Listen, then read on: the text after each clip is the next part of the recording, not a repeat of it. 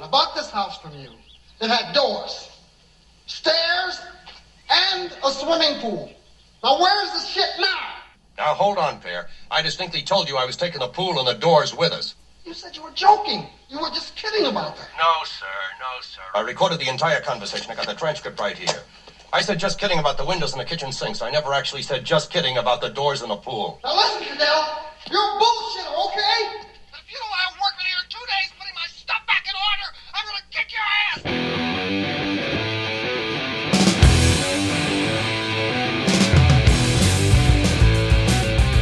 Gotta do the ass test. Yeah, get a little screechy ass. A little test. behind the music. You sit down, you shake the ass, and if it makes no noise, you're good to go. Hello, and welcome to a brand new episode of Fascinated with Films. What up? What up, Big J? Yeah. How's it going? Oh, I'm alive and well. That's good to know. Yeah, I kind of mentioned it on the last pod, or maybe even pod before that me and Justin had already recorded one. Yep. And we had some audio snafus. So this one, obviously, since you're hearing it, there is no audio snafus. Apparently, it was just an hour of just me. And Yeah. I mean, I don't know why anybody wouldn't want to just listen to that. I was like, why is no one coming back at him with all these retorts and everything? We could hear me in the background, but I think I was like in the next room type of thing. Yeah, the only thing you missed from the expo, well, we'll circle back, and it was a extensive look at FX and FX2, but we'll circle back around and do that eventually. I think the only thing we reviewed we realized that you liked Cocaine Bear, I didn't like Cocaine Bear, I liked Megan, you didn't like Megan. Yeah. It also revealed over the last couple weeks that I'm the only one who didn't like Cocaine Bear because my brother loved it, and Eric and all his friends love it up there too. Yeah. So.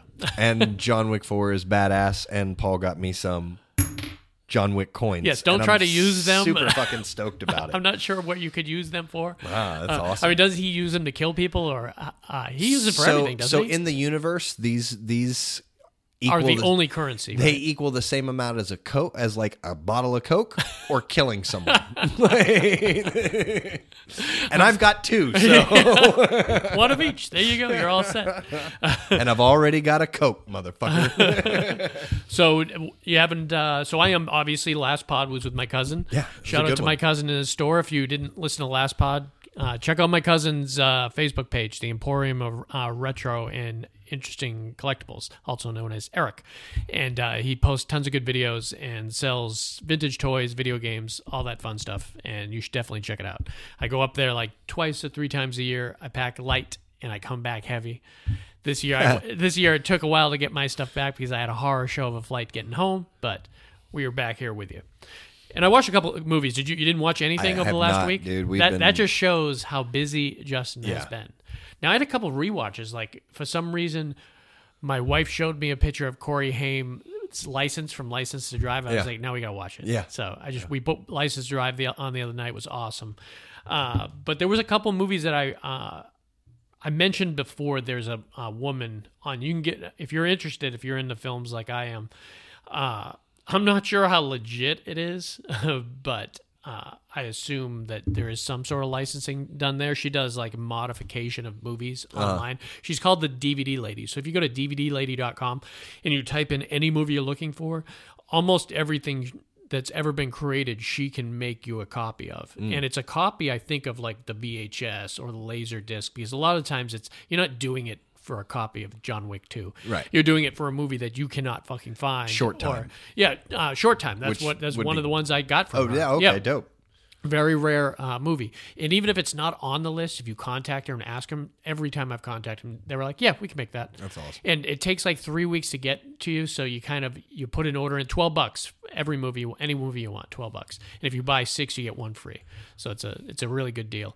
But the last time, 2 movies I watched over the week came from her because I just got them in the mail. They take I think they come from England, so so it took a while to get here. But they were both really good. So nothing made my dog shit list this week. I got one on my decent list, one on the very good, and then one on the fantastic, which was great because anytime I can add I rarely add fantastic. I think I've added 11 for the whole year so far on my fantastic list, and they are really, really good. Before this one I'm about to talk about was Evil Dead Rise. Oh, man. Yeah. Have we not talked about that? We I don't think haven't, we and have. I'm anxious to hear Holy about crap, it. Yeah, dude. you texted me and was like, "Dude, you need to go Dude. see this." You said probably not with your girl. Yeah, but like, probably not with your girl. If your girl has problems with possession, Yeah, that's this her- is that's her possession, thing. and Yeah. this is possession of children. Yeah. Too, and you're dealing with a mom with kids. Like if you're a mom, this might be on next level to you on top of the whole possession thing. She So is. she might be way the fuck out of this one. But I'm telling you, you sneak it. You go downstairs one night at 2 a.m. she listens. Don't be giving me bad ideas. You be getting me in trouble.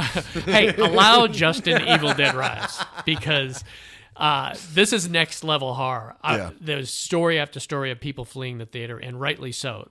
I'm an expert horror watcher. My cousin's an expert horror watcher. Yeah. And this is good. This Yeah. is next level. This is what you're looking for. But there's some creepy stuff in it. Yeah. And the blood is taken to the next level. And I love the fact that they don't give a shit if you're a child or not. Yeah. There was a 7-year-old in this movie that you're just dying to make through. And You're like, I was curious to see how this was going to be because I remember when the trailer came out looked and bad. you were like, dude, I shit on fuck it. these kids. Yep. Like, so to hear you go, oh shit, no, I was wrong, and like this is badass. Yeah, is, they like, did a great. really good job with Yeah. it. They cast it really well. No one you've heard of. That's what made it great. Mm-hmm. They were able to work it towards the high rise and cleverly back into the woods. So there'll definitely be many sequels. I was going to say, how do they kind of, because it's a continuation? Yeah. You kind of look at it as a continuation. And this is a continuation of the remake from, I can't remember how long ago, but more modern 2013. remake? Okay. They might be just. I'm not sure that. I don't think that's canon. The Evil Dead series is strange in that way. Yeah. Because the first Evil Dead movie was remade. Evil Dead 2 is basically a remake of Evil Dead 1. Like I tell people, don't watch Evil Dead 1. Just watch Evil Dead 2. They recap it. They retell the story in the first half hour. So it's basically a reboot of it. So if you start with 2, but then you go to 3 and it's like completely kind of that's the one that was comedy. That was Army of Darkness, where it was a lot more of a comedy. Yeah. They broke that out. Right. Then they had the series, and then they had the 2013 thing, and they all kind of connect in a weird way. And really, they kind of connect just through the Necronomicon, and you read from the book. Yeah. Someone gets possessed, and that's where it kind of heads off there. Right. But they bookended it really well, and I think the next one will take place at a cabin. But this was a good kind of build up to it. But the creepy factor and the blood factor, I hear it's like 17,000 gallons of blood. Yeah, and I mean, I'll tell you, dude, there's a part of me that like is like I want to see it. There's also a part of me that's like, I heard Dave say a couple of might have been in this last one, and he's like, I just don't have that horror stuff in me anymore, and but that's what I'm looking for. It's so difficult to feel anything from movies these days because it's a rehash, it's a redone, it's not done well. So even difficult stuff for me, I'm like, oh, they got me there. But I'm the guy that likes Lars von Trier fucked up shit. Yeah, so I do like a certain level of kind of them pushing the envelope on it, and I get it. And if I it's get it uncomfortable too. for you, the only thing I have problems with really is animal cruelty. Oh, that's the only thing I have problems or kid stuff. I don't like, mind kid stuff, and that's why I loved Evil Dead 2. They well, were no, like, I mean, there's a they difference. were like, they possessed some of these children, right? here, And that's man. there's a difference between a kid getting possessed and a kid getting brutally murdered by somebody. You know what I mean? I don't know. Like, that was done really well. Probably the best instance of that of recent memory is Dr. Sleep. Did you ever watch Dr. Sleep? Yeah. That kid getting murdered at the beginning by that cult. Oh yeah, was brutal. Yeah, that was. And apparently, I had just recently heard that they let Stephen King take a peek at it before everyone else. Oh, really? And he was like, "Whoa, you really ramped up that child killing, didn't you?" Yeah. And they're like, "Yes, we did." Yeah. And it was crazy because I think that's what so much happened in that movie, but people always talk about that little kid in his Little League outfit being kidnapped and murdered right in front of you on it. Like, I think they ripped his guts out and they all did. like drank his blood and shit. Yeah. It was crazy. I like that they're kind of doing that in horror movies now, that nobody is safe. There's no limits. Yeah, there's no limits and nobody's safe. It Well, I mean, that's the thing is in order to be successful these days, you have got to break out of the formula. Yeah. You know what I mean? That's what became my issue with horror was A, it started to get really fucking campy, and B, every fucking horror movie that I watched, I was just going, this is about to happen. That's about to happen. Yeah. No, this there's a lot of rehashing you know what I mean? done. So when anything is, when you could take a subject matter and you can twist it, or you can do something new with it. Like like with this, a lot of it was the casting. They got that girl with the crazy eyes and that crazy mouth. It's like if you could imagine like Julia Roberts with like that, with a grin so fucking wide that just creeps you out, man. The imagery was just great. I loved it. I had a fun time in that movie theater with it. My big mistake was not going to see it at 8 p.m. because apparently it was one of those things that they were screaming and yelling in the theater. It was a vocal movie, and you could see why too. I imagine. So I had seen that since the last time we had talked together, but I watched. There was if you listen to the last week's pod, the one me and Eric do, we're directly talking about the sleepaway camp movies, and there's a moment in it when we talk about the girl from number 2, I can't remember, Valerie Hartman from number 2, only got famous because she had some of the best TNA scenes ever in number 2. And it brought us into a trivia of the top 20 most gratuitous nude scenes of the 80s. And I actually listed them off. And there was only 2 movies I hadn't seen on there. And sure enough, one of them was on Tubi. I got to text Eric and tell him. It was called Joysticks. Do you remember that from the 80s? No, but I heard you talk about it. Yeah, it's great. Oh, you listened to the pod already? Yeah, it was good. I wake up with it every Tuesday. I love it. So the Joysticks movie from 1983, it was decent, you know, it definitely tons of TNA on it and everything.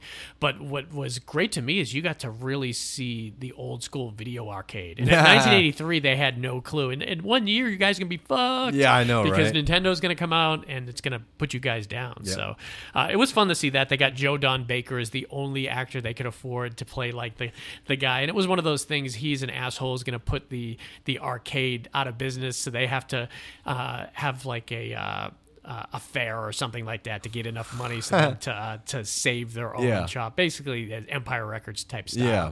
But there was tons of like bad acting, great TNA in it and everything. It was just fun, but if you're not used to like 80s nostalgia TNA movies, you'll be like, what is this piece of garbage? Why am I watching this again? I can watch porn, you know. Something about watching those, that we snuck a lot of those back in the day, man. But the 2 movies I ordered from my DVD lady online, one of them was the 1977 cult like exploitation movie called Death Game, and it starred Colleen Camp, who was the Colleen Camp's been in a lot of stuff. She had a short period of time there where she was like a femme fatale, and then I think she had kids off her movies and everything, and she just became like a mom. Oh wow! And you've seen her in so many things as both. Like you probably remember as the femme fatale. She was the maid from Clue. Oh, yeah. And as like a mom, she was like the woman from Wayne's World that was her husband was Brian Doyle Murray, who owned the arcade shop. Yeah. She sat next to him and everything. That was also Colleen There's a Camp. lot of noise up in that little booth. Yeah, they must love you. You're really hit. Well, that's Colleen Camp. And then there's Sandra Locke. Sandra Locke, most people know as Clint Eastwood's ex-wife.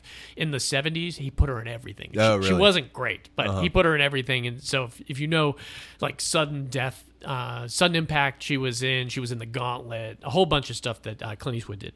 But apparently in 1977, they had done this kind of low-budget movie called Death Game, where they played these 2 insane lesbian couple that just showed up at this guy's house and in the rain and talked their way in, and then gradually seduced him. And then the next morning said, hey, I'm 15, she's 16, you're going to do everything we want you to do. And basically they make his life hell for the next couple days. And I don't want to spoil it, but it's a hard movie for you to find. But they did remake it, so I won't spoil it. Okay. Apparently in 2017 they remade it. It's called Knock Knock with Keanu Reeves. Have you seen that? Have you heard of it? I feel like I did see that. I watched the trailer. It looks like an exact replica I remember that now. Yeah. The girl who played Marilyn Monroe, Diamas, what is her name? I don't know, but I know I can't who remember her you're name. talking She just got nominated for an Oscar. She was one of the girls, and then there was another girl I didn't recognize, and it was the same exact movie with Keanu Reeves. You open the door, and then they make his life hell. They just update it and everything, and it got horrible reviews. But I didn't even know it was a remake. So I just got Death Game, and I liked it a lot. It made my very good list. Now, one that made my fantastic list, and this movie, holy crap. Try to find this movie. It's very, very hard. I don't even think you can rent it. It was one of those movies, and I found somebody like a month ago that was selling it on eBay, and I bought it for $15, and it showed up snapped in half. No. I was like, holy crap. And I was like, do you know how rare this movie is, dude? I was dancing. And You just made somebody else's collection more valuable. So I haven't named the movie yet, but it's 1989's The Cook, the Thief, His Wife, and Her Lover. Have you heard of that?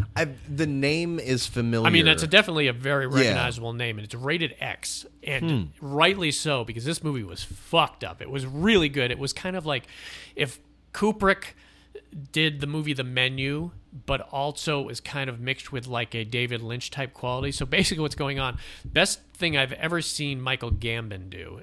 Michael Gambon is from the Harry Potter films. He played Gandalf after Richard Harris died. So the majority of the movies he was Gandalf.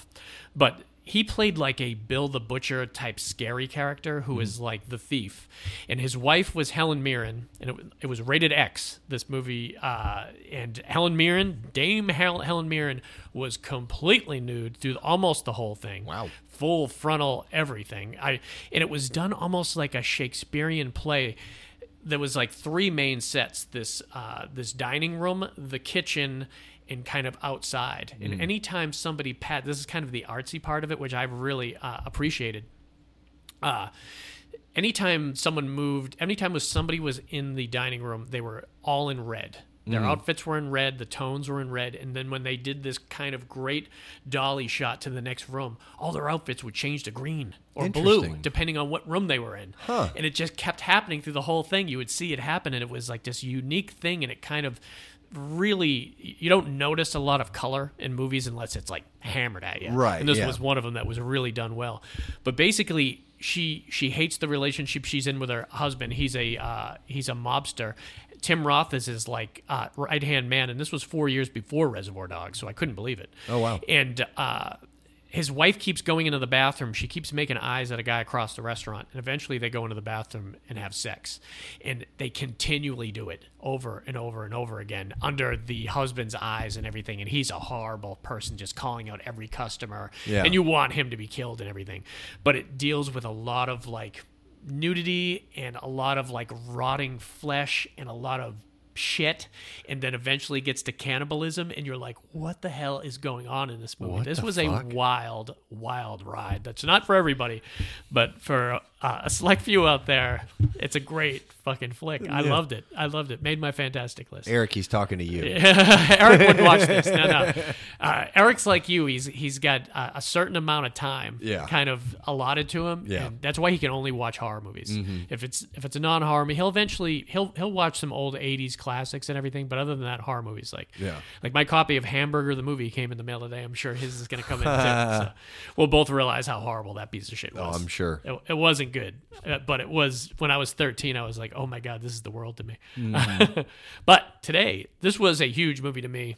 Huge movie to you? Oh yeah, I loved this movie. 1988's Moving. Richard Pryor, man, towards the end of his career too, man, and he put out a banger here. I always remember this movie fondly because it involves Eric. Eric had Eric's friend had this movie. He had stolen it from the video store. This is back when you had to pay like $90. Yeah, it was like $90. So he stole it from the video store, and he didn't take it out of the video store case. So his mother returned it one day after he owned it for like for a month or something. Thought it was awesome. Yeah. But this was in our rotation as kids. They didn't play it a whole lot on HBO like you thought they would. I mean, that's where I saw it. Did you see it? Yeah. Okay, so they did play it there, but I'm pretty sure this was a VHS movie for me because I didn't see it as much later later on when I owned it in like the 90s, I watched the hell out of it. But in the 80s, I think this is one that I had to rent because I didn't play it a whole lot. Yeah, I mean, I grew up I've only ever seen it on TV. Nice. But yeah, it was. But unedited, you saw it. Oh yeah, Cable, I mean, I remember. Yeah, I mean, mostly HBO, but I remember like TNT would play it sometimes. You know what I mean, like on the weekends or something like that. Yeah, this was a strong R, but not for nudity. It was for swearing. This language. pushed the limits. 88, when you had more than like 10 F words in it, it kind of set you apart. Yeah. Because 87 was the pinnacle. It was RoboCop. When RoboCop came out, you were like, holy hell. Yeah. I've never seen so many F words stringed together. They might have had, I suppose Scarface probably had it too, but for RoboCop, it was like that is Dave texting during a pod. He's sending an attachment. I'll have to share it with everybody.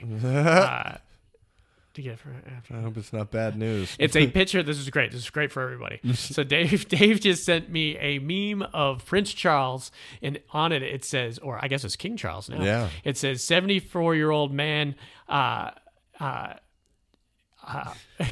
74. I had to read ahead.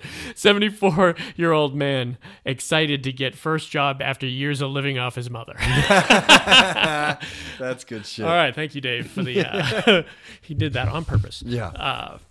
So back to Moving Men. Yeah, it's a fucking great movie. Why don't you give us a synopsis and we'll work our way through the cast. So Richard Pryor plays Arlo Pear, and he's a family man, and also is he an architect? I believe he's an architect. Transportation specialist. Okay. That's right. And he has been assigned a new job across the country, and he and his family are moving. Nice. Great recap right there. So yeah, Richard Pryor, man, and this was definitely towards the end of his career. There's a couple trivia things about him on this that really kind of hit home of how old he was and how much the MS was getting to him. But before this, and just to give you in the kind of the timeline of the movies he has done, early in the 70s, he had kind of, obviously he was a stand-up comedian all through that time, but he made a pretty good career in films. And there was one recently that I had watched that I've pimped several times in the pod, and I will pimp again right now, because it is my favorite Richard Pryor film, and I just saw it last year for the first time, was Blue Collar. I think it was like 76, 77, but if you're out there, find Blue Collar, man. He is so good in it. It's him, Harvey Keitel, Yaphet Kotto, and it's awesome, man. It's really good. But before that, he had done Car Wash, Silver Streak. Now, he had to do a string of the Gene Wilder Yeah, movies, those are man. so I great. loved it. Especially the later ones. Like, I loved See No Evil, Hear No Evil. Oh, yeah, that absolutely. That hit right at a Yeah, perfect that time was a for us. great movie. Really good. Stir Crazy, obviously, I went back and Lot of watched. fun. We are both big fans of The Toy. Yeah. And that's when he was killing it, man. Yeah. When he did The Toy, I think that's almost the same year, I think The Toy came out, Superman 3 came out. And Oh, wow. I went back and rewatched that recently, and man, he was great in that movie. Yeah, he I was. I loved him in that movie, man. But then after Superman 3, Brewster's Millions, probably my favorite. If the best acting he has ever done was in Blue Collar, my favorite film he's ever done was probably Brewster's Millions. I love Brewster's Millions. Brewster's Millions is one of those movies where anytime you can come up with a scenario where the movie watcher is thinking during the movie, what would I do? Now's a great time for that movie. And they could easily redo that. I mean, Just they would vote have no. to. They'd have to bump the numbers up a little bit Yeah, for what he gets. But yeah. even $300 million Fuck yeah, as that's the still final a lot prize, of fucking money. I mean, they did make it pretty good. Critical Condition came out right before Moving, and I loved Critical Condition. Yeah, that was a man. good one. That was one of those rare gems that we probably do on this one time. That's the one where the power goes out in the hospital, right? Yep. Yeah. Yep. yeah. Ruben Blades I've is in seen it. it a couple of times, but I remember it being really funny. Yeah, I loved it. Then after Moving, he did See No Evil, Hear No Evil, and then one of his last movies was your favorite, Harlem Nights. Yeah, I fucking loved him in that movie because there was only a couple of like jokes that he did. Yeah. He was getting beyond. Well, but he was a father figure in that movie, and cast like, well. Then, yeah, him and working with Eddie Murphy, who's at that time the next fucking Richard Pryor. Yeah. You know what I mean? And I loved Red his Fox? Red Fox Fox. I mean, Jesus, that whole cast is just legendary. I've seen the movie 3 times, and it's a shame. I feel like it's one of those movies I feel like I should have seen 20 times. Yeah, and I've only seen. I think I've 3. seen it 3 times this year. Yeah, Like it literally is one of my favorite movies of all time. So there's a bunch of this cast here, man, that is fantastic. They really work some great character actors in this. And a couple of them we can fly by and you'll know who I'm talking about. But just to give some love to the woman who played his wife, Beverly Todd. She played Monica Parra in this. She was in Vice Squad, which, man, me and Dave have to do Vice Squad. Vice Squad's that X-rated movie about the pimp who beats his prostitutes with a coat hanger, and then the cops are chasing him through the whole movie. It was a wild 70s movie that was on that Terror in the Aisles movie that we watched, but I actually loved it. She was also in Baby Boom, and she was in Lean on Me. Oh, wow. Now, this movie has two batshit crazy people in it. One of them being Stacey Dash, who I actually really liked back in the day, but I was surprised that she wasn't in more things that I knew. You know, I think we all know her from Moving, Mo Money, Renaissance Man, and Clueless. Yeah. And I think 85% of people know her from Clueless. Yeah. Oh, yeah. But she's like a crazy right-wing, she's just crazy. Yeah. Google it, kids. Another person you want to Google is Randy Quaid. Yeah. Because Randy Quaid has basically become this character. He has. He is this guy in this movie. Take Frank or Cornell, decide which. And it's a shame, man. If you look up Randy Quaid's fucking filmography, man. Oh, yeah, dude. Banger after banger, man. I mean, he had done a lot of low-level stuff up until like National Lampoon's Vacation, and that's when it started taking off for him, but he was in The Wraith. Same year as Moving was Caddyshack 2, and that character was great. Yeah. Even after Caddyshack 2, he did a couple like really great indie flicks, even before he did Christmas Vacation. Do you remember Parents from the 80s? It's a horror movie. On the front cover, it's like him preparing food with the wife, and there's like a tentacle coming out of a pot. I don't. And it's a kid whose parents are super creepy, and you think they're like either otherworldly or monsters or something. And it was a weird indie flick. Vaguely. And I'm not sure what the outcome was. If they were horrible people, but I'm not sure if it was something like supernatural or not. So I may have a little piece of trivia on here that you don't have. So did you get to the twins yet? Okay. So I only have them as I have one of them doing nothing and the other one only doing one thing. Yeah. So this is interesting. So I imagine the one you have is Raphael Harris, right?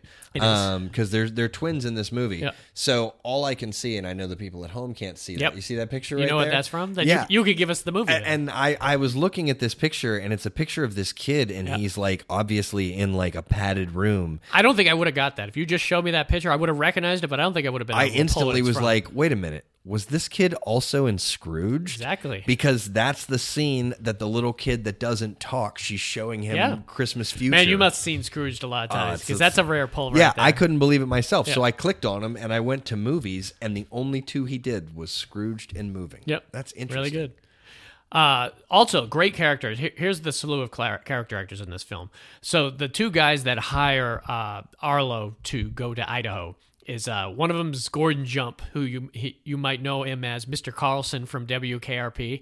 He was also the one who molested Dudley in the bike shop in Different Strokes. Oh, wow. It sucks that you got to get known for that, Gordon, but I loved Gordon. He was a very likable character.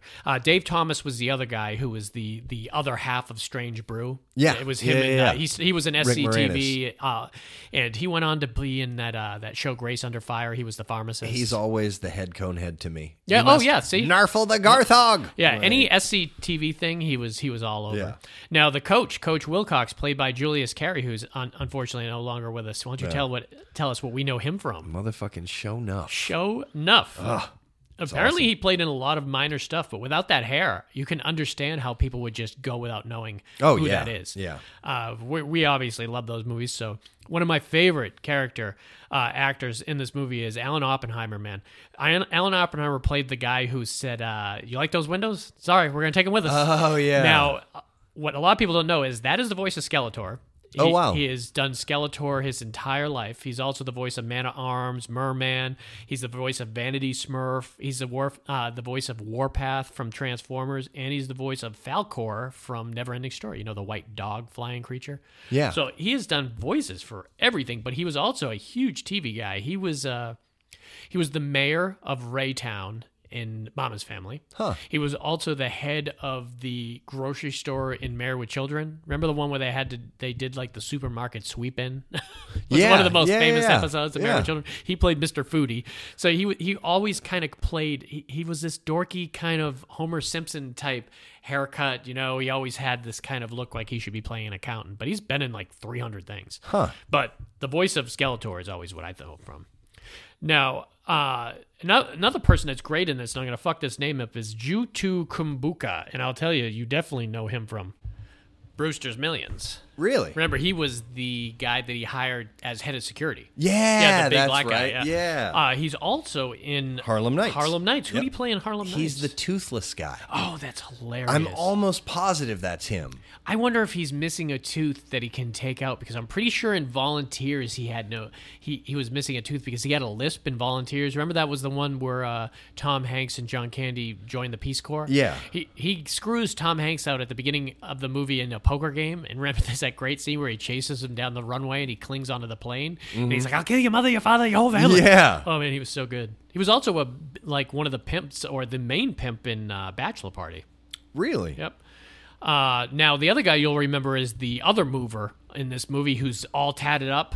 That's Robert Lasardo. Now, Robert Lasardo did a lot. We should have done him on the character. Absolutely, yeah. When we did him, because strange enough, when I see him now, the only thing I can think of, he was in, do you ever watch that TV show Nip Tuck? I never saw it, but I'm You know familiar. what it is? Yeah. Where they're plastic surgeons doing shady shits. Well, at the beginning of the first season dealt with drug mules that were filling women's breasts with like drugs, wow. and they would get back and they would have them take them out of their thing, wow. out of their breasts. Yeah. And one of them leaked, and one of it, they had that whole scene. Oh shit. But one of the that main guy that was forcing the women to do it was Robert Lasardo. But he was also, I think, Short Circuit 2 was his first movie. Oh, wow. He played one of the thugs. He ends up always playing a thug, unfortunately, Always, yeah. because he just kind of has that look. Yeah. So very similar to like Al Leong. This guy kind of goes around and plays those I bet type you of they were in a characters. couple movies Oh, together. for sure. I bet you they were. So some of the movies Robert Sardo was in was Short Circuit 2, Renegades, which I love, and I have to revisit that, man. Do you remember that with Keither and Lou Diamond Phillips? And it's like a bounty hunter thing. One of them is transporting the other one, and it's kind of like a midnight run type of thing, but with those two guys. Kind of. I remember it so... I own it. I know that. But I remember it so little. I can't even tell you who the guy... I think it's Kiefer's the cop, and Lou Diamond Phillips is the criminal. Yeah, I'm getting it confused with the one with... Flashback. Yeah. That's another kind of one that's like that. So also he was in Hard to Kill, Out for Justice, Leon, Drop Zone, Waterworld. I don't know who he played in Waterworld. I'm sure he was just one of the He dudes. must have been one of the guys at the town that they were in, the floating city. I mean, it had to have been. Or a tanker. Now, Dana Carvey, man. Oh, wow. I love this. And I actually put it... Dana Carvey's done some movies that you're surprised he has done. Like, he played one of the ambulance guys in Halloween 2. Like the original Halloween Really? 2. Just random, holy shit, that's Dana Carvey. Interesting. He did the same thing in like, this is Spinal Tap. You just randomly see Dana Carvey there. He was in Tough Guys. Remember him in Tough Guys? It was a weird role for him because he was completely straight. Like a sweet guy. Oh, like, maybe I don't. he plays the kind of guy that he does in moving when he first meets him. Yeah. Through He's Tough like a Guys. stereo salesman or something like that, I swear. No, he's the one he's like their what is it? When they get out of jail, who takes care of them? The halfway house. No, the guy Parole officer? Yeah, he's there. Yeah, there you go. He's their parole officer. Remember, he's so sweet to them and lets them kind of do whatever they want. Yeah. And everything. So he played that character. But then right after Moving, he did Opportunity Knocks. This is all before Wayne's World. Wow. So he did Moving, then he did Opportunity Knocks, which I fucking love. I love Opportunity Knocks. That's the one where he's the con man. Yeah. God, I'm trying to remember that one. Robert Loggia's in it. He works his way into the family and everything. Remember, he steals his baseball. There's that whole great scene where Robert Loggia makes toilet blowers. And there's a great scene where Dana Carvey is doing his George Bush impression. Oh, wow. Where he's like, blowers are good. Yeah. Toilet paper bad. it was really funny, man. Maybe I haven't They seen might that. have that on that would totally be one that you would have loved back. Yeah, in the day, I'm too. sure. And then obviously he did Wayne's World, and then things picked up for him. Yeah. Now, Patrick Crenshaw played the Packer, which we know as like My Boy Blue, man. Oh, yeah. Yeah, Yeah, I mean, absolutely. And he looked just as old in this movie as he did Ever. 15 years after or before it. A couple random, these are the 3 random character actors that somehow worked their way. Obviously, Richard Pryor has some pull because Morris Day was in this from Morris Day and the Time. I always love him, but he had one of my favorite cameos was not only in this, but also in Adventures of Fort Fairlane he was in. And he was in Jay and Silent Bob Strike Back, obviously, where he did his dance and everything. But Purple Rain, I guess we should mention his big one. Yeah. King Kong Bundy in this movie as one of the movers who became really sweet at the end, playing Gorgo. And one of my favorite cameos in the whole movie, and you'll find out why once you find out who directed this movie, is Rodney Dangerfield as the loan broker. Yeah. Oh, God. I can't... What's the name of the horse? I can't remember. Come on, White Lightning. Yeah, something like that was great. So he did this movie right between Back to School and Ladybugs. That's kind of when this was done. So, as far as the crew goes, the director, and this is like I said, you'll know why Rodney came on board. The director was Alan Meter, and he directed Back to School. I love Back to School. So he got a couple bangers, and then he had one of the biggest shit stains you'd ever imagine on your filmography. Sorry, I didn't mean to do that while you were drinking. So he did Back to School, then Moving, and then he did Police Academy. Yes, Mission to Moscow. No, that's one of the worst movies ever made. What a career-ending fucking I think movie. you, me, and Dave would all agree that was one of the worst movies ever made. When Lassard's catching what is it, meatballs or something in his mouth, or eggs? Was it eggs? Maybe they were spitting them back and forth into each other's mouth at the table. That was a horrible piece of shit movie. There was nothing redeemable about that movie. Oddly enough, I was just the other day just thinking like they need to just reboot Police Academy. Like they just need to do it. They have enough original cast members that they could run the Police Academy. And you could have all these new comedians come in and be the new Police Academy and revamp the franchise and fucking make 3 more movies. That would be hilarious. 2 weeks from today, The Machine comes out in the theaters. That's that Burt Kreischer one that's based on his stand-up routine. Yeah. And that's going to be a hard R, very funny comedy. And if that does well, I think it really would possibly open the doors to some raunchy comedies coming back out there because we need some. You know what even just popped into my head? Fucking get Broken Lizard to team. They're doing another movie. I know they're doing. I saw that picture of them all riding on the plane. Did you see that? Yeah, they have the Quasi movie that just came out on Hulu there's on another 420. One, there's a police. There's a Super Troopers 3. That's what that was. And they're working on Potfest. Oh, nice. And they're like legitimately working on it. Now that makes sense. Yeah, that should happen. All right, so the writer on this movie, Andy Breckman, who wrote a bunch of good ones, made some money for sure. So he wrote Moving, then he wrote Arthur 2 on the Rocks, which I love. If you're an Arthur fan, do you ever watch the Arthur movies back in the day, the Dudley Moore ones? I did, but I was too young to understand them. But I remember him in like the hot tub and just being drunk all the time. And if Liza you liked Minnelli. Dudley Moore's kind of being drunk, then you love those movies. So this guy wrote Moving, Arthur 2 on the Rocks, Hut the Trot, which I love, stupid as shit, but funny as hell. Yeah.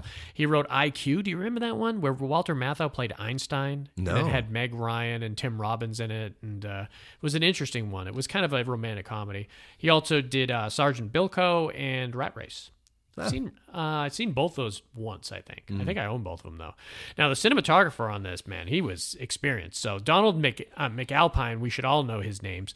All know his name because he had done Down and Out in Beverly Hills, Predator. I love that one. Predator's a big one. Fuck yeah. Coming from all these comedies that I'm listing here, Predator is very big be a cinematographer on. So he did Down Up Beverly Hills, Predator, Moving, Moon Over Parador, which I love. A lot of people don't know about that movie. Parenthood, The Hard Way, also love. Career Opportunities, Medicine Man, Patriot Games, Mrs. Doubtfire, that's a huge one. Wow. The Edge, Moulin Rouge, and X-Men Origins. So that guy has done a bunch. That's a very vast, fucking range there. Oh, yeah, man.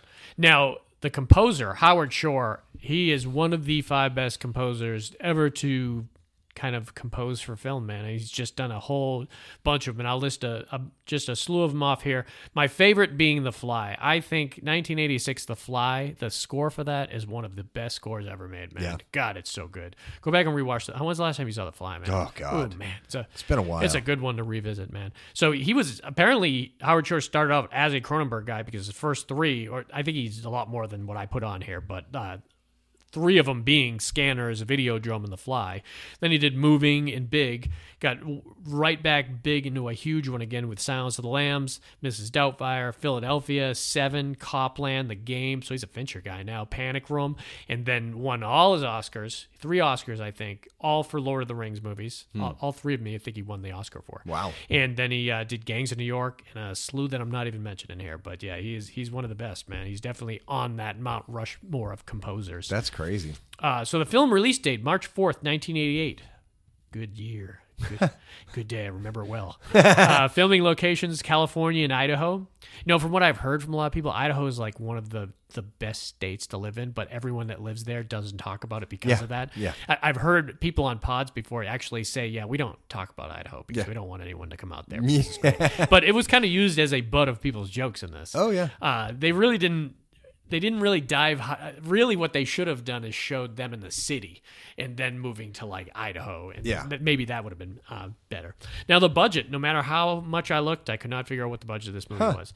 But it grossed 10.8, and my guess is it was less than 10.8 to make this movie. Probably. My guess in 88, this is probably a $5-6 million movie. So it made a little bit of money.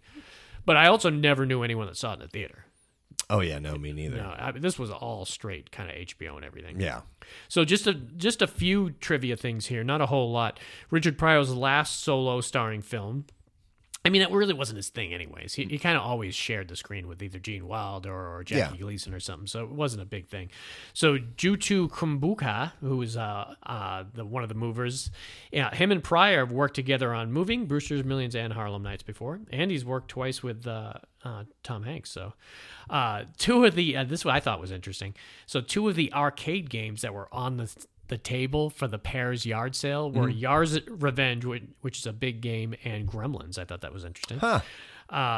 Richard Pryor's gaunt appearance is caused by his MS. His unusual facial hair is an attempt to hide how kind of thin his face had gotten. Oh, wow. Because he does have a weird kind of beard thing that doesn't connect to the ear, and I think it's more. It stops here. Like there's nothing there. Yeah, it just goes to here, and I think that was just to fill in the kind of cheeks, right there. So I mean, it worked, and obviously, I mean, we were seeing him. He wasn't having mobility issues at this time, but you could tell that there was something a little bit off with him. You really could see it in Hear No Evil, See No Evil. Yeah. That's when you really could tell.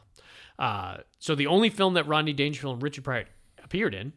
And apparently Rodney wrote all his lines, and it took him 2 hours to film, which is pretty big for a notorious pothead like Rodney. Yeah. So it's great that he came in to do it, too. So let's talk about some of our favorite stuff with Moving here, man.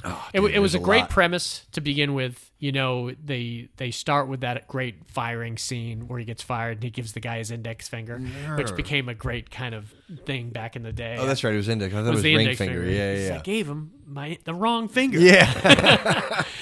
And it kind of, and it was a good kind of transition for his character. It kind of developed the idea that he's kind of a wimp, but he'll verbally stand up for himself, but that's about it. Not until the end does he make a Rambo-esque, I fucking love that, kind of tying his tie on his forehead. And he's not going to take anyone's shit anymore, and that's basically what it is. There's elements of this that remind you of Money Pit, for sure, because in Money Pit nothing went right for him, man. And it's kind of what happened to Arlo during this whole thing. So he got fired. He wasn't taking many job offers, and he had to kind of see Gordon Jump and Dave Thomas about the job in Idaho. And then the movie kind of really kicked off in that dinner sequence, when he's got to tell his wife about it. Yeah. I love the working with the potatoes. Are these Idaho potatoes? Yeah. And it was one of the first times I saw like a swear jar. Worked in, and I love the how they worked it in with that. Remember, they've got because he eventually tells them the job's in Boise, and everyone flips out, rightfully so. Yeah. The girl's a senior in high school, doesn't want to leave. The kids were probably fine on it. They wanted to re-up on the scams that they were running on. They needed anyways. The twins, new territory. The wife wasn't happy that she had to move again and everything, so I love that Stacey Dash busts into a couple swears, and you hear Arlo go, "That's a quarter in a swear jar." And she puts like $1, and she goes on this like Steve Martin-esque rant of swears. And I love when the mom sends the 2 twins out of the room, and she just grabs her purse and starts counting out bills. Yeah. Like she's going to swear for an hour. I loved it. But yeah, then it came on right when it started, when they realized, all right, we're going to move. And then that's when the movie kind of really got on with the different stuff they had to do. I love the scene where he's sitting down with them and he's got a plan. It almost was like, when you're watching that scene, you were like, wow, this could have been a Chevy Chase. Yeah, no, I actually get it confused with National Lampoons when they're sitting there with the Pong and they like create the map. And they're that's National Lampoons. But in this, it's like almost like a whiteboard type of thing, I think, or a chalkboard. It's like he keeps. It's like one of those easels with a kind of white paper. Yeah, it was before a PowerPoint presentation. But it was basically the thing, and he had written up about, we're going to have the yard sale, we're going to sell the house, we're going to visit Boise, and we get to see him do all that. Yeah. Some of the best elements in this movie, though, Stacey Dash trying to fuck up the sale, which was a great kind of Cosby Show. Also Randy Quaid. Randy Quaid. Yeah. Let's talk a little bit about Randy Quaid's character. Yeah. So he is just this belligerent, psychotic, trash neighbor. Almost reminiscent to the mailman from Funny Farm. Even that shift that he makes when he shows up at the house. Yeah. Yeah. And he basically just enjoys bullying Richard Pryor, I love him attacking the newspaper carrier at the beginning. God. So fucking funny. Supposed to be on the porch. This is a bush. Yeah. See what's on these bushes? Leaves. Yeah. They're green. They're leafy. Yeah. See the porch? Cold. Yeah. Concrete. Isn't he like dragging him around? Yeah, he's putting his like face putting his face in everything. Or then when he's doing the helicopter, like the remote control helicopter. Yeah. So funny. But also at the yard sale, he, Richard Pryor's making a sale and he's negotiating with somebody, and Randy Quaid walks up to him and he's like, well, I'll give you this much. And the guy said, I'll give you this much, and he gets the price up really, really high. And the guy says, oh, that's too rich for my blood. And he turns around and he walks away. And Randy Quaid goes, yeah, you know what? I'm not interested. And he steals a thing of mustard from him. All of it, like a whole case of mustard. That was one of the creative things that I don't think people like that don't work in production design realize or get enough credit for. Yeah. They worked in one line earlier in the movie that why don't you work with the wife's dad owned a mustard company. And there was a moment when they had the swear jar and it's an empty mustard Oh, wow. bottle. I didn't notice that. And that's like one of those things that's like, that is actually, I didn't realize it till 10th viewing or something like that. But then you're watching it and you're like, that's kind of a creative thing, or selling free or having free mustard at the yard sale because you have so much of it because your father works for it and everything. So I always thought that was clever. That's interesting. I never noticed that. So the Randy Quaid character was nuts, and they even worked it into a separate, like he said, oh, you're moving out west, huh? He says, I have relatives out west and everything, but I don't make it out there much. And obviously, we come into contact with his brother later on. Oh, that's so great. Just as crazy and batshit wild as he is, too. Yeah, but by that time, so is Richard Pryor. Yeah. He can deal with him. We're gonna get along just fine, neighbor. The Stacey Dash character not wanting to move, so she's trashing the house, like with prospective buyers come that first time. That's right. She made the first time someone came by, made it look like the Manson murders. Yeah, I was gonna say it was like a murder scene. I think like "Die Pigs Die" was on the wall and everything. Yeah. And then the second prospective buyers, she rigged. I don't know how she did it, but we're not supposed to ask those questions. But she rigged the kitchen to like basically every appliance to malfunction, and explode all over the place, and eventually they tied her. I love this. They tied her up into the garage, into the basement. Yeah, and her arms above her head, like over a pipe. They tied her and gagged her, and then there was the prospective buyers wanted to check out the basement. Yep. And they were like, and it was one of the guys from Office Space. He was in it, and one of the Bobs.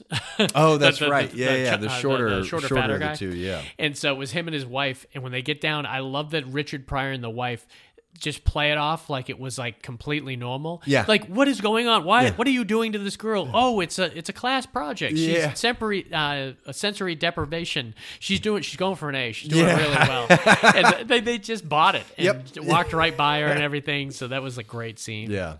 Then Rodney's scene, man. We should talk about Rodney. Yeah, man. Because they were about to buy the house. They make a trip out to Boise. They need to get a loan from the bank. Yeah. And they get there, and Rodney Dangerfield's the loan broker. You a gambling man? Are you a gambling man, Arlo? Yeah.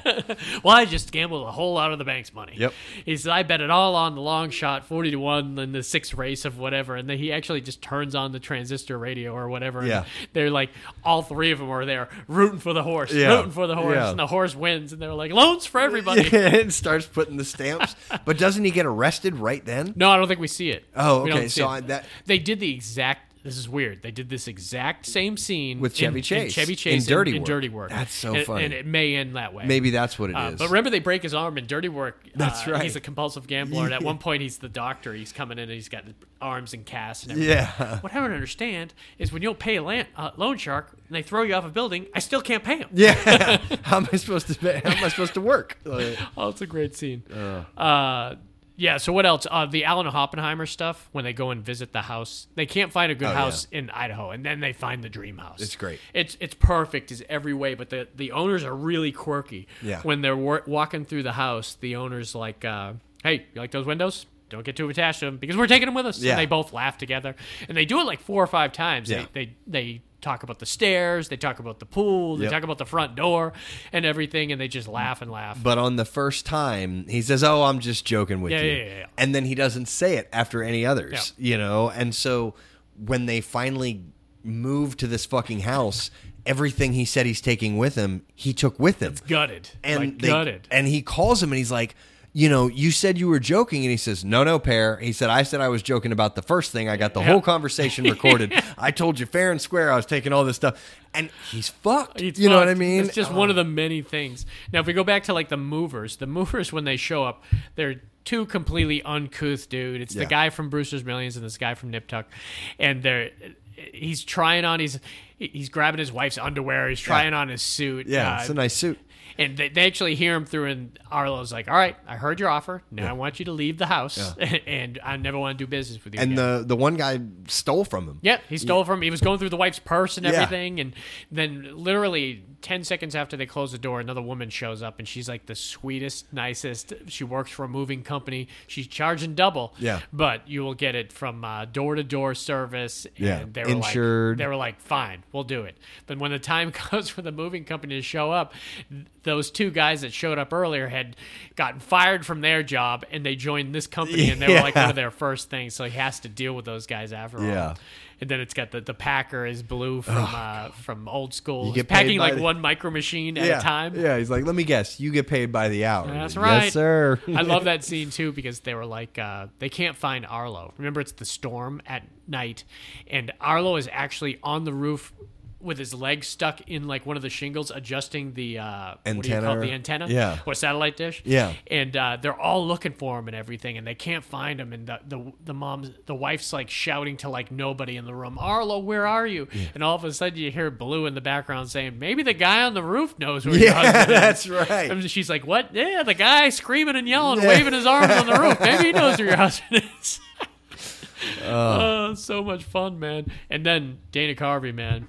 So one thing he needs is, this is my wife loved this moment in the movie because one of the Saab turbos that were super popular around that time was used in the movie. And apparently the same engine in the Saab turbo is in my wife's car. She has like a Saturn Ion Redline, which is like one of the big kind of... It's like a Saturn sports car. Yeah, it's like a sports car. Yeah. It's like the one sports car they did that is very sought after. People love it, and they'll buy anything if it's got original shit on it.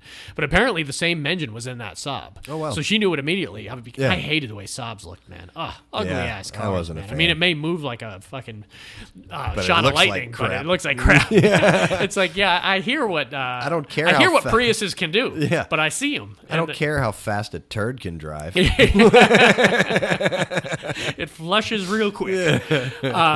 So he has to hire somebody to drive his baby that he like wipes with a diaper and everything across country.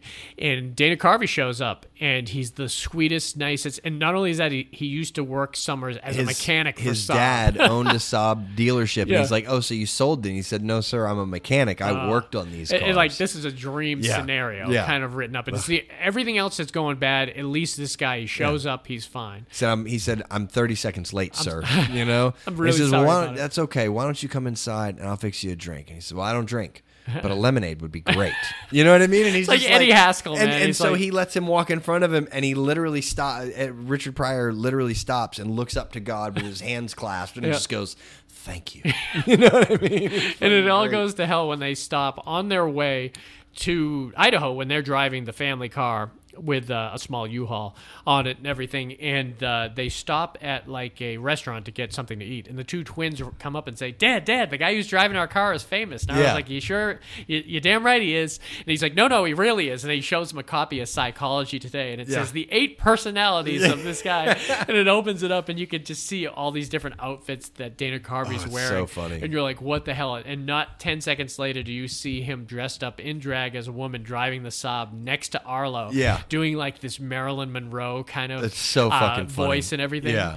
And then by the time they reached the end, the only bad thing is we didn't get to see him do more than like 3 characters. The sweet guy, the woman in drag, and then the guy at the end who was kind Teddy? of like, he was like 13-year-old or something like that. Yeah. It was funny that you say that line. We used to quote that a lot growing up. Oh, that was one of my dad's favorite lines, actually. He used to go, Teddy? Teddy? I was like, that's a random moving line, but it's funny. So yeah, he shows up and the car is trashed. Oh my gosh, it looks like it's out of Mad Max. Yeah, totally. Like it's a roll cage. In the back of it has like a police car door instead of a bumper. It was so great. And he was like, "What? This is not my car. What have you done to my car? This is a train wreck." And he could tell that he's talking to a different personality and everything. And he ends up giving him the teddy bear that was in the car. Remember, he's like, he wants to talk to Brad. And he's like, nobody talks to Brad, man. Brad's a genius, man. Nobody talks to Brad, you know. And sounds just like that, actually. Yeah, no, he really does. Don't let the Pope fool you, man. The Pope's a crazy fucker. Yeah, you know. Don't let the hat fool you. And so he gives him, he gives him the teddy bear, and he basically lets him walk away. Yeah. And as he's walking away, he starts singing "Row, row, row your boat." But it's one personality after another, so eventually there's 8 of him singing. Yeah, they do it as a round. Yeah. It's great. Oh, so fucking Man, funny. it's so many clever, cool, fun things they do in this movie, Well, man. and I mean, I have to just talk about the scene where he can't find their shit. You know, they're waiting on their shit to show up.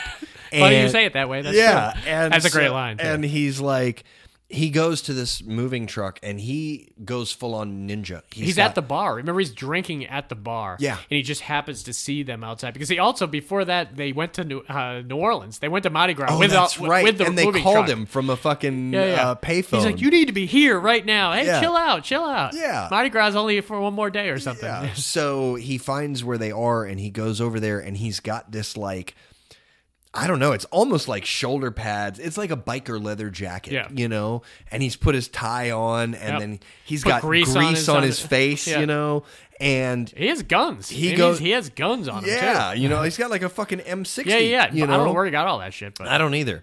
But he goes and he basically kicks the shit out of all these guys. My favorite part of this scene is when King Kong Bundy comes and he like steps and he leans his head out from the side of the semi and then he grabs the side of the semi truck and fucking slides it over so that he can show himself, you know, and they end up getting into a very brief tussle and Richard Pryor beats the shit out of him and then gets on top of the truck as they drive home, and he's pulling into the driveway and his wife is like, Arlo, what are you doing? And he goes, honey, I found our shit.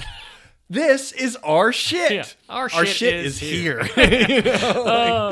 And such a fucking fun time, dude. And then the movers, they all are like in line too. Like, where would you like this? Like King Mrs. Kong Pear? Bundy is like, Mrs. Pear, where would you like this? Oh, that is a perfect place. I think for that's this. a great place for it. If you don't mind me know? asking, or me saying so. Yeah. And then, it was just so funny, dude, man.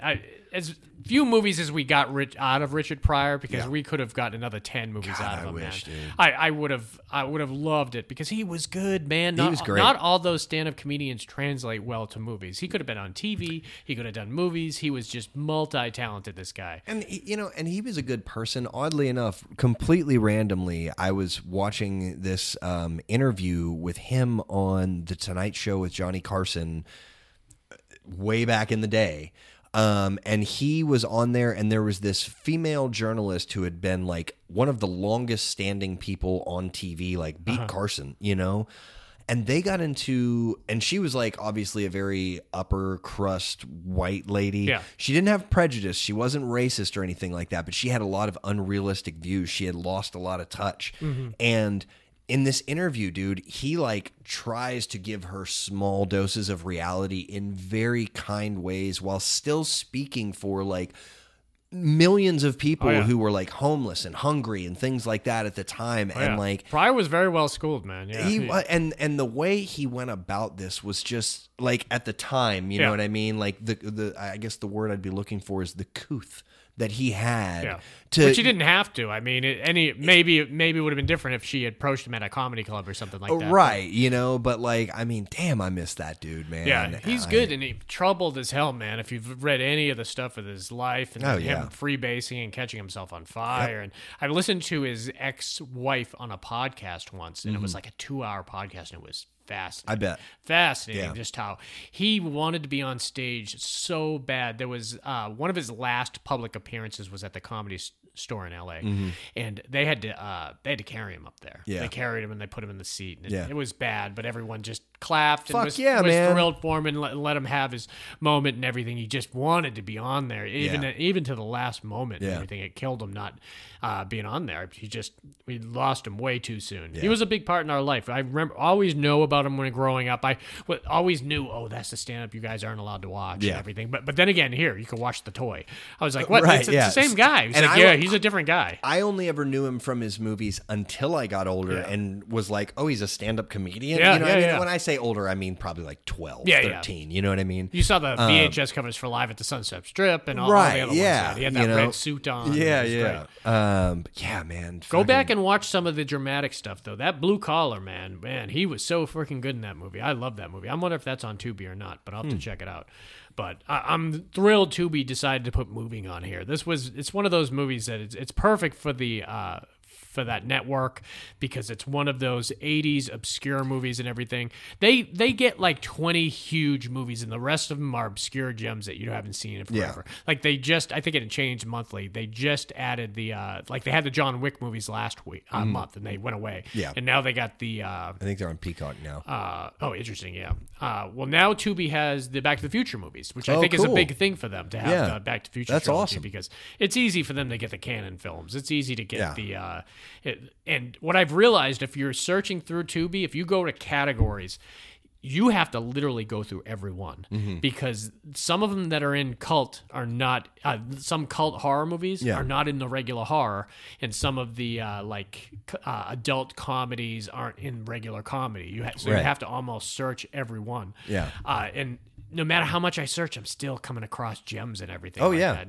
There's a couple on there that I know me and Dave, and just give you a heads up if everyone wants to watch ahead, because obviously we're hoping you watch these movies on Tubi before you listen to us talk about them. Me and Dave are going to do Colors. I actually started a list of movies I thought Dave would be interested in doing. And he texted me. He's like, hey, just watch Colors on Tubi if you want to do it. And I was like, boom, I'm all for it. I love Colors with Robert Duvall and Sean Penn. It's a great Dennis Hopper directed movie. There's one on there that I saw that would be perfect for us. So hopefully if we cross our fingers and it's still there by the time next to one, I would love for us to do Dead Presidents.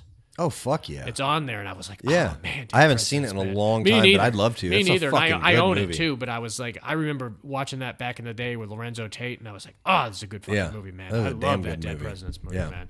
That was one of the ones that no one watched, but everyone that did was like, holy shit, have you seen that? Yeah. I was like, that was a big fucking movie, man. So, yeah, that's going to come up in the future. We got a bunch of good ones on Tubi. I'm telling you, some really good ones to see.